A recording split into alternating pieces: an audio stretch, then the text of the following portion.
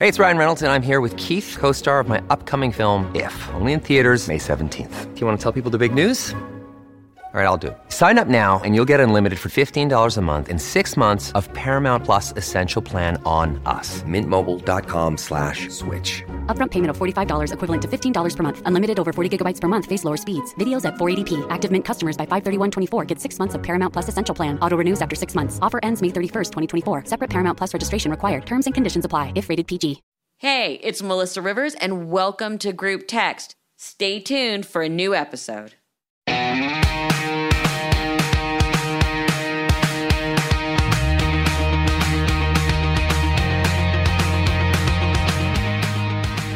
Hey everyone, welcome to Group Text. You know, sometimes I'm lucky enough to have friends on the show, and today is not one of those days. No, I'm just kidding. Oh, no, you didn't. Oh, no, you didn't. Today we have Josh Flagg, real estate maven, one of the stars of $1 Million Listing, and a dear friend of mine who I'm so lucky to have today. And what's really exciting is Josh and Sabrina have never actually met. No. But they've heard about each other. So this should make it. Yeah, here we are. Josh, I have actual questions that I've never actually asked you. I told you I will not sleep with you. Stop asking me. And he's not going to name his firstborn Melissa. I told you that. No, I'll do that, but she's got to pay me. Are you drunk already? Yes, actually I am. I never know. I never asked you this. How did you start your career? I'll tell you what happened. Originally, when I was probably like 6, 7, 8 years old, whatever, I wanted to be a talent agent. And Fred Savage said to me, you'll be able to be a great talent agent, whatever. He was really good friends with my sister. And so I said, okay, this is great. That's what I'm going to do. And then I'd say like flash forward, like maybe when I was 13 or 14 years old, my uncle, I think maybe you know him. I don't remember. My uncle, Don DeMosquita. Maybe you don't. I don't think I know him. Anyway, he was one of the big wigs at William Morris. And he was, before that, he was at Sony Pictures. But he told me, great, if you want to be in the talent agency game, you need to start reading Variety. So my mom got me a subscription for Variety. And come 2-3 months later, there was a stack of varieties that were this tall that had not been read. They're sitting and they were just collecting dust. And eventually my uncle said to me, he was like, you're not even looking. You're not interested. You're not going to be a talent agent. Like, come on, move on to something else. And so that's when I thought to myself, okay, well, I love houses. I don't know if it was really sequential in order, but somewhere around by the time I was 15 or maybe around 16, I really started getting into real estate. And I figured, well, you know, I love architecture. I love houses since I was a kid. And, you know, I'm really pretty good with people. Somewhat on the spectrum. So that's how it all just kind of happened. How old were you when you got your license? 18. Wow. And do you have license in multiple states? No, hell no. I can barely, do what I'm doing here. I can't go and take on something else. You told me the best story, though, because you have always had this sort of amazing aesthetic, which I appreciate in art and in, truly brilliant furniture and people like Billy Haynes and these amazing furniture makers. You told me once that you used to go to friends' houses for sleepovers and rearrange the houses. Yeah. What did you do? I'm telling you, the kids' parents really liked me more than the kids did because I make their parents' living rooms look beautiful. I have really good taste. I don't know. It just worked out perfectly. I literally have I can remember when I was 6 or 7, this girl lived on the 200th block of Bedford, south of Wilshire. I won't hold that up against her. Anyway, south of Wilshire, 200 block. And I remember redoing the living room in there. It was horrible shit, but the placement was not good. And so I remember placing it differently. And the mom was just thrilled. To say the least. And it looked so much better, by the way. It looked, even at 6. What was your first sale? Do you remember your first sale? Yeah, I do. So my first sale, remember there was a guy named Dennis Woodruff who used to drive around town in this fucking bizarre car and hand out video DVDs of him acting. He was like a staple. If you Google Dennis Woodruff, you'll remember. He used to, whatever. Anyway, I rang a bell one day in Beverly Hills, and this character comes out of the door. And he was just like the guy had no money. He was just always trying to, like a drifter, trying to make money. He was if you looked up his name, you'll know it. You'll get the image. Anyway, and he came up. He was like, he leached onto the owner of this house. Like they became best friends. And he was like, yeah, like, I want to I'll get you in on the deal. This guy wants to sell the house. If you like help me, include me on the deal a little bit, I'll take care of you. I go, fuck, whatever, that's fine if you can get me the deal. I just rang this doorbell. It was a house that I liked, and I thought on a whim they would want to sell it. Anyway, he gave me entree to the guy. I sold the house. That was, I don't know, it was like a $6.5 million house. And that was the first house I ever sold. That was when I was 19. Wow. Yeah. Wow. What? There's so much I don't know about you that it was funny when I was trying to think of what I wanted to talk to you about. What was your biggest sale to date? You know what? I signed an NDA. I can't say that. So you have to just, a fashion icon, I sold his house for $40 million, but you'd have to look it up. It was Betsy Bloomingdale's house. And you sold, I've been in that house. That was an amazing house. Yes. You were in it? Yes. At the time, they let blacks in. No. Were you on the veranda? How did you know, baby? There haven't been tulips on the veranda. Mm-hmm. That's it. She gave me some of her dishes. What about you? Did you know Betsy, or how'd you guys get in the house? My mom. My mom was friends with Betsy and Nancy. And when I came to your house for a dinner party, you showed me furniture that was from the Bloomingdale estate. And I'm like, that looks familiar. I'm pretty sure my mom sat in that chair. Yeah, that's correct. 100%. I have the largest collection of Billy Haynes now in the world, apparently. Which is amazing. For people who don't know, an incredible, famous decorator and furniture designer. To all the WASPs of Los Angeles. Yes, and you have that gaming table I want in your front hall. I do have the game table. Yes. I'm in a rental, and then I sold my house, and now I'm in a rental, and then I'm buying a new house. What do people need to know right now when they put their home on the market? What do they need to know? I mean, the pendulum could go one of two ways. Either there's a huge exodus of people out of Los Angeles because of the taxes, and they're going to be, and which is going to be bad for the real estate market, and prices are going to go down. So there's the argument, okay, if you want to sell your house, get out of Dodge right now. The other school of thought, it's going to swing one way. The other school of thought is there is just so much money and interest rates are low. Market's going to keep going up. It could go either way. So I can't really tell you. Nobody knows. Everyone seems to think they know, but the answer is I would probably stick around and wait and see what happens in the next 6 months. You'll probably have a better indicator and then make a move, but it's hard to say. When people are selling their house, how important is staging? Because I've been looking at all these houses, and you're like, oh, it's staged, it's not staged, it should be staged. How important is staging? You need to do it. It's really important. People just can't be visual. And especially if your house is kind of ugly and dated, you got to really put in this like infrastructure into the house to make, you got to somehow you jazz it up. People are not visual. Right. And do you find it difficult sometime though, when you're trying to convey that to a seller that, look, all of your stuff is kind of beautiful, but not. And we really kind of need to make this more palatable. Yeah, that's a nice way of putting it. I'm trying. Yeah, I'm trying here. Yeah, I have to do the dance sometimes. Sometimes what I'll say is like, if it's really ugly stuff, I'll go, you've got impeccable taste. You and me, we're on the same page here. We just have this really, really good eye for design, but other people don't share it. And we need to make this home saleable, and we need to appeal to the mass. Like, people just want to see blah. They want to see white. They have no vision, People don't understand us. They don't understand our taste. And then they're like, yeah, I know. So we need to be ahead of the game here, because we know what looks better, but we need to get more money in our pocket. And so we just need to appeal to these idiots that don't have any idea what they're talking about. You sell that with a straight face. Oh, absolutely. What am I supposed to say? Your house looks like shit. Who's you with your fucking Victorian furniture? Like, what? Your Victorian furniture? You're such a love and warm and fuzzy. The worst is the worst I hate. Oh God, like green and green. Oh, I hate. What's that style? Like green and green. You know, like that look. It's all over Pasadena.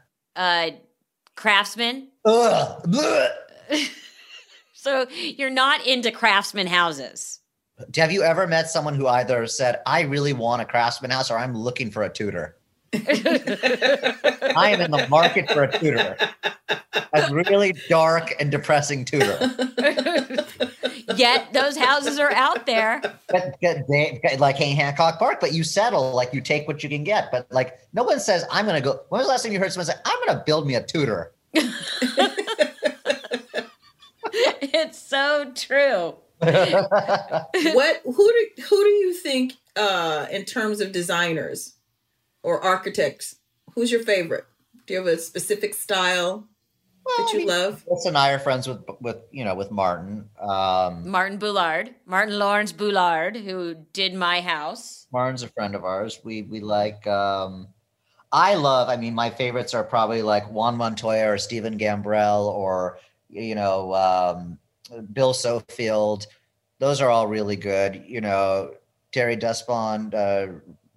Jean-Pierre, what's his name? I don't remember. Are those decorators or architects? These are decorators. In terms of architects, like William Hefner's doing our house in Los Angeles. I love William. You mean the house that will never be done? The house that will never be done, yeah. The house that when I was with you, that your business manager yelled at you about in the lobby of the Beverly Hilton? She's just telling all your business. Wait, we were in the bar at the Beverly Hilton. In the bar. In the bar, and your business manager was yelling at you because you had decided to do something else and had to knock something else out. In person or on the phone? No, it was an event and we were in person. It was as he was getting to the was my business manager there with me? It was at the Holocaust event. No, I know, but I got it. Was he with us or in the room, or was he on the telephone yelling at me? No, it was out by the valet parking. He was with you. Yeah, that makes a lot of sense. That was a fun Holocaust party, by the way. I know. We'll get back to Holocaust, so we shouldn't call it a Holocaust party. So the house that's never going to be done, what style is it? It was not a Holocaust party. That was a fun Holocaust fundraiser. Fundraising event. Yeah, it was not a party. It was a great event. I knew exactly what you meant, but the trolls won't. So clear it up. Will not. So no, we are not endorsing the Holocaust. Because that's where you and I actually met. We met on the red carpet at the fundraiser at the gala for Museum of Holocaust LA. That's right. And a lovely place. Our eyes met on the red carpet, and I said, "Where have you been all my life? Where have you been my whole life?" Exactly. So what style is the new house? The new house is it's Spanish, which I don't really like, but it just happens to be what we inherited. So, but we're going to make it look really good.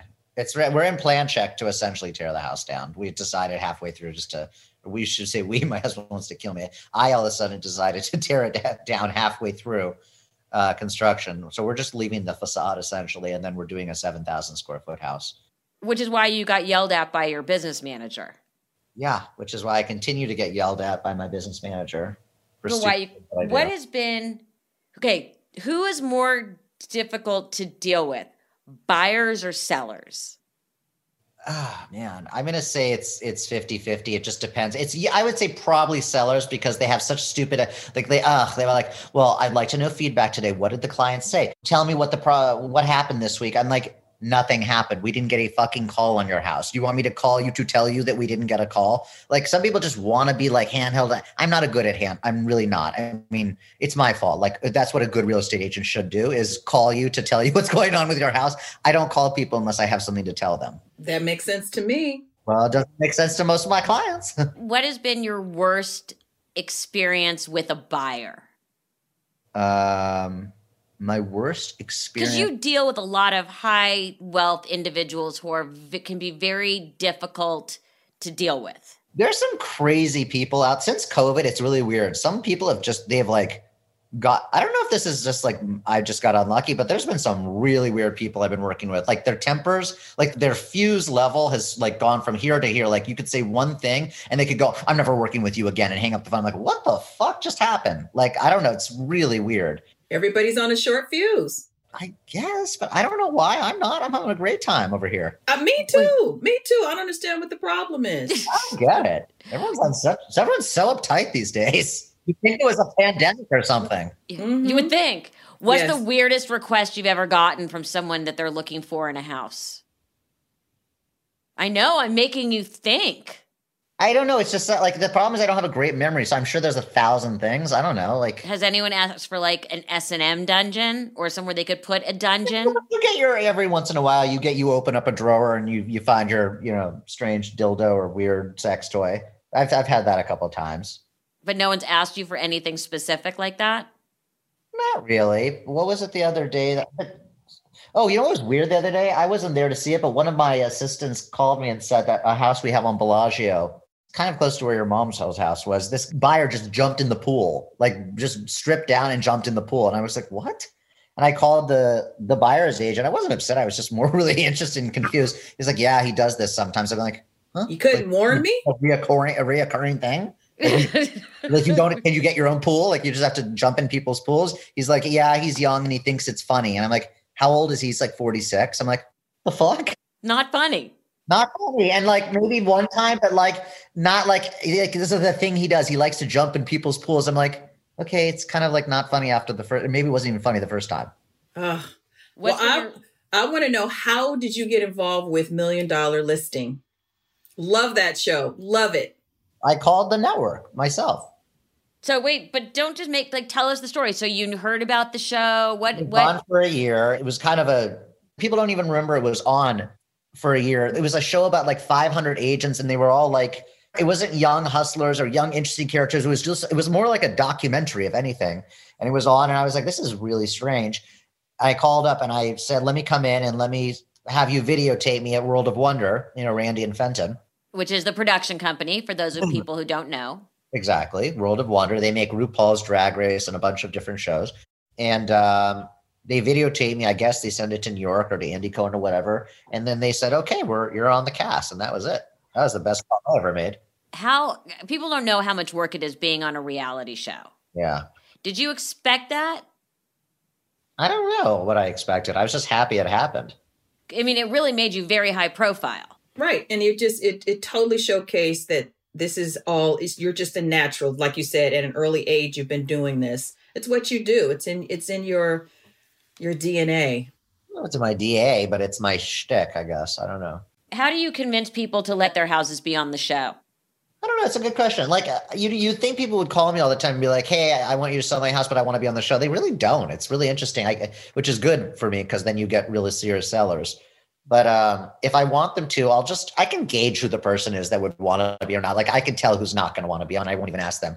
But if they're like, not so much, I'm like, don't worry. And I just shut it off right away. I don't want them to think that like I'm, pitching them. Like I would never ask that on a listing meeting because that could go the wrong way. And they would think I'm only focused on being on television. I would do it maybe once the papers were signed and we're into the deal, like, like a day or so in. Then I would say, would you like to be featured on the show, and we can take it from there. Sometimes I'll ask them ahead of time and, Do you think it increases the value of the house to see it on the show? Do you think people, the perception is maybe it's bigger and better than it is? Does it make it more valuable? I mean, I think it does. I mean, whatever you see on TV is done in real time, like those listing meetings, all that stuff.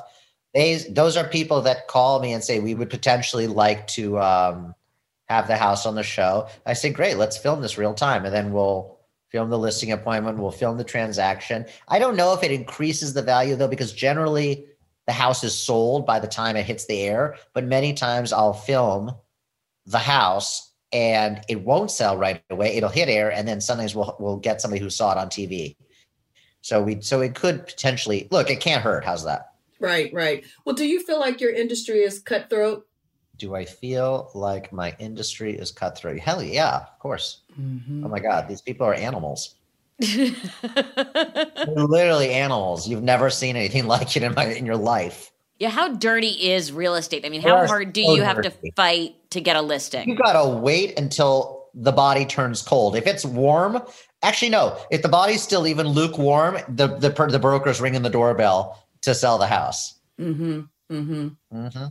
How do you decide a house is the right one for you to represent? Have you ever had to say, no, I know I can't sell this house? Yeah, all the time. If it's just like a tacky house, like that they want way too much money for, and it has no character, not even a question. It's not something I'm interested in. I don't want to take overpriced. I don't care about overpriced listings anymore. Some people have this theory that like, oh, just take whatever you can because it makes you look like you're, a bigger agent and whatnot. And maybe that's the case, but I really don't have time to deal with, or nor do I want to deal with sellers that think their houses are worth so much more than they are, which is probably stupid because maybe I eventually would just get them to do a price reduction down the line and then make the deal. But at the same time, I don't want to like then have to tell them I was wrong. And I don't know. It's not my thing. Maybe I should get out of this business. No. What do you think the average, people don't understand, like LA real estate and New York real estate are off the hook. What's the average price for a house in Beverly Hills right now?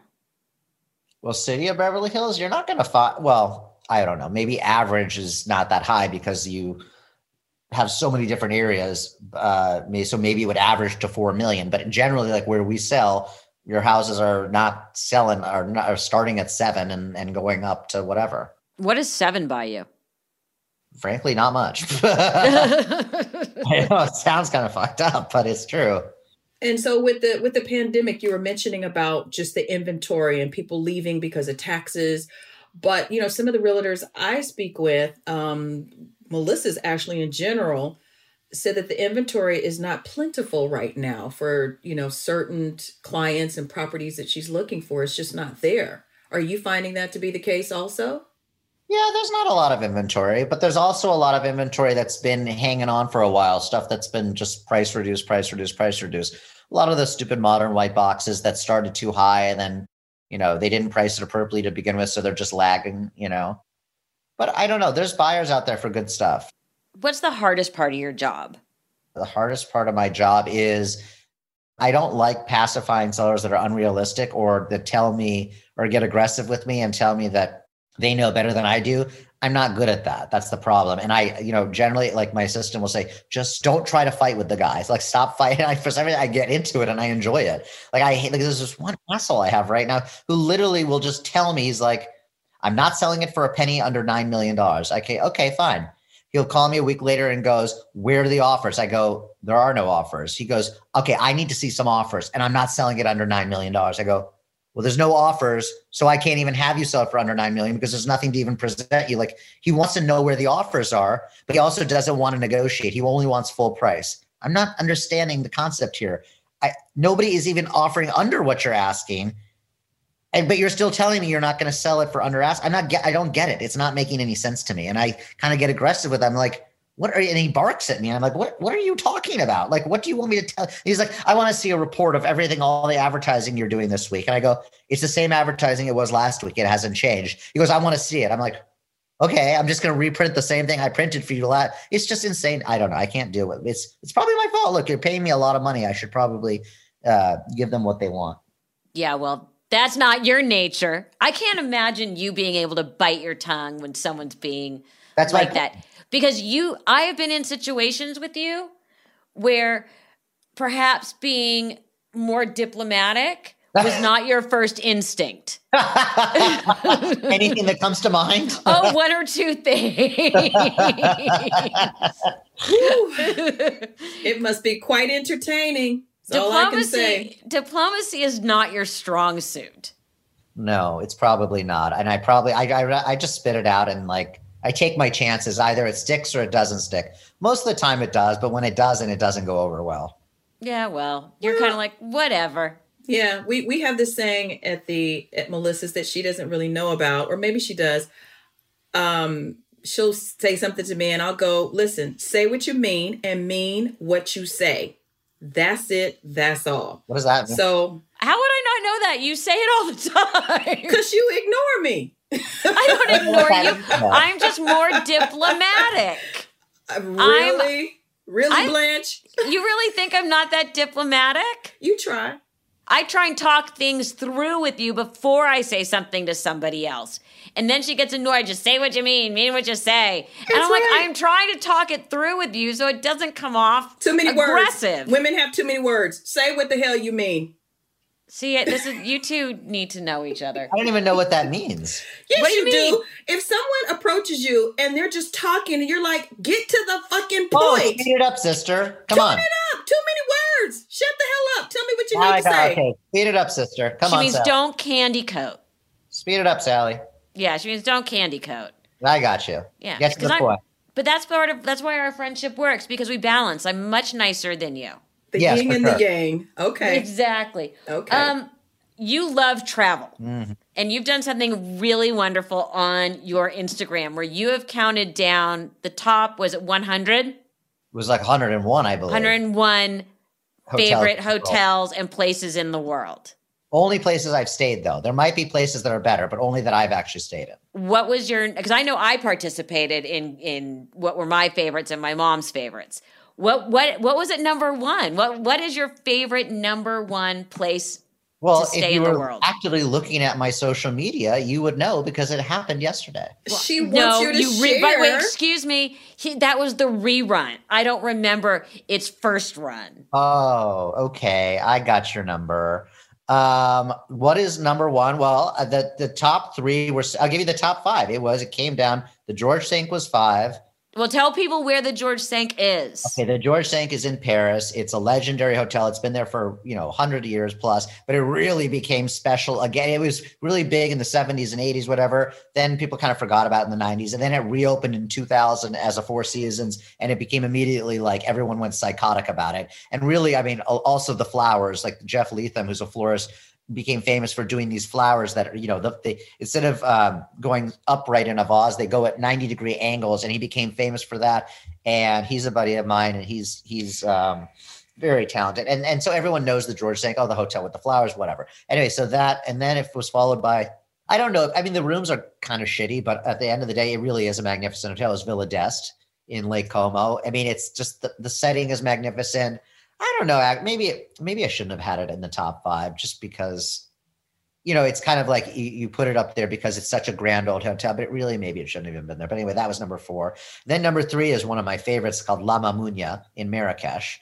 I've never been to Marrakesh, and I'm dying to go. You let me know when you're going because I want to go back. Why don't you take me as like a friendship gift? Okay, no problem. What are you giving me in return? Undying love and support. I'd like one of your mom's paintings. Not happening. Okay, number 2. Okay, I'll take a sterling tea set. Number 2. Not happening. Number 2. You've already gotten gifts. Fine, you just pay your own airfare and way then. I adore them. I have a pair of silver salt and pepper shakers from her. Yes. Number 2. Number 2 is Hotel du Cap in the south of France. Which I've eaten lunch at, but never stayed at. Ridiculous. We always stayed at the Crillon. Well, that's in Paris, though. No, not the Crillon. The Carlton. Yeah, the Carlton is not what it used to be. I like it. My parents like the Carlton better, but I don't. It's great. It was great in its heyday. The Carlton was fabulous. Yes. And Hotel du Cap, you have to pay in cash in advance. I want to know how you do that. Well, you just, You wire money? No, you pad your shoulder pads and you put lots of money, right, and it gives you nice shoulder pads when you're in the boat. What do? You just wire the funds ahead of Not time? like that anymore. It used to be. Now they finally take credit card. But it used to be literally, you take either not cashier's checks. What were they called? Cash traveler's checks. Traveler's checks, essential traveler's checks, or cash, or maybe. I think you could do wires Because most people don't want to carry, suitcases filled with cash. Kind of not safe. Not just that. It's not safe. You got to go through customs. Traveler's checks or wire. That's how it was. Okay. And number 1. And no personal checks, I believe. And number 1, well, what would you think? Couldn't you figure it out? It's pretty easy, pretty obvious. It could have been a couple. Is it the Mandarin Oriental? No. Where? Beverly Hills Hotel, your favorite place to eat? No. What do you think of when you think of the number 1 hotel in the world? Jesus, I don't know. There's hotel in the world. I don't know. The Ritz. The Ritz Paris. Yeah. Oh. The Ritz. Now, which one did you propose in? The George Sank. The George Sank. And not to this husband, correct? No, to this the only to this husband. The only husband. Maybe she knows something you don't know. Share, Melissa. Yeah, let's be honest. Bobby, your husband, is amazing. Super hot. How'd you snag him? I don't know. Good question. Really good question, right? How did you guys meet? Oh, we met over the years. We're not like we didn't like, go out all the time, but socially is saw each other. And then one day I saw him in a club in Los Angeles, and he said, "Hey, handsome," and I was like, "Oh, wow, shit, okay." And then I got his attention. He got my attention, or I got whatever. Like I had him on my radar. And then I'm trying to remember what happened. Oh, I was at a friend's beach house in Malibu, and I was staying with them, and I wanted to impress Bobby. So I told him to come over to my beach house. It wasn't my beach house. And, well, hello. You just tell him it's your beach house, obviously. Did you tell your friend you were staying with, pretend this is my beach house? I didn't need to. He would have caught on as a kid. Didn't matter because he didn't come over. So we didn't get that far. So, and I think he said he knew it was not his beach, not my beach house. But anyway, that's where it started, and then it went to a proposal within 6 months at the George Sank with a flash mob. Yes, tell that story. Mob. How tell cute. the story. Yeah, tell the story. I told Bobby that we were going to Paris for Fashion Week. I didn't really think I don't know why I didn't think that like you could just look that up and realize it's not Fashion Week in Paris, number one, and like I don't know why I didn't think that would even recur. And then, I said, we're going to a Fashion Week. It's going to be a Marc Jacobs show at the George Sank. Like, first of all, why would Marc Jacobs be at the George Sank? And second, it's not even Fashion Week. And so anyway, I think he knew or whatever. So anyway, we went there, and there's a bunch of people down, and you can look it up on there. You can see videos of it, but it's, you see just a bunch of people like having cocktails before the show. Then they start dancing and blah, blah, blah. And you know how it goes, the drill. And that was that. But you had your parents there, right? Yeah. You had the whole fam there. Yeah, first and only flash mob ever. First and only and last flash mob ever at the George Sank. How did you convince them to let you do it? Honestly, because I had a pretty good relationship with them because I'd been staying there since they reopened in like 99. It's like probably like 2000. And I would go with my grandmother every year in the summer. And I had a good relationship with the hotel. I don't think they would have let me otherwise. No, you had an amazing relationship with your grandmother. She's been on your show. Yeah. Were you always that close to her? Yeah. Yes, very much. Because she just was, we just understood each other. It was like you and your mom. Same thing. But you're close to your parents too. Oh, I'm very close to my parents, but it was different. My grandmother, the relationship with it was a different kind of a relationship, especially after my grandfather died. It was just like, we were like partners in crime. Yes, you were. Yeah. Yes, you were. She was fun. She was really spontaneous, which I really liked. Yes, you were a lot like your grandmother. Yeah. And that's a little scary that genetically this crazy has passed on. Yeah, I know, right? Exactly. But I'm in the same position. I know, right? Your kid's pretty normal though. Cooper's very, very normal. I think he's just got all recessive genes. Yeah. What happened? Like he had a village. He had a village of women. Yeah. He did. He did. Josh, I love you. I adore you. Thank you so much for doing this. Great meeting you, Josh. How much am I getting paid for this shit? Nothing. Goodbye. Love you.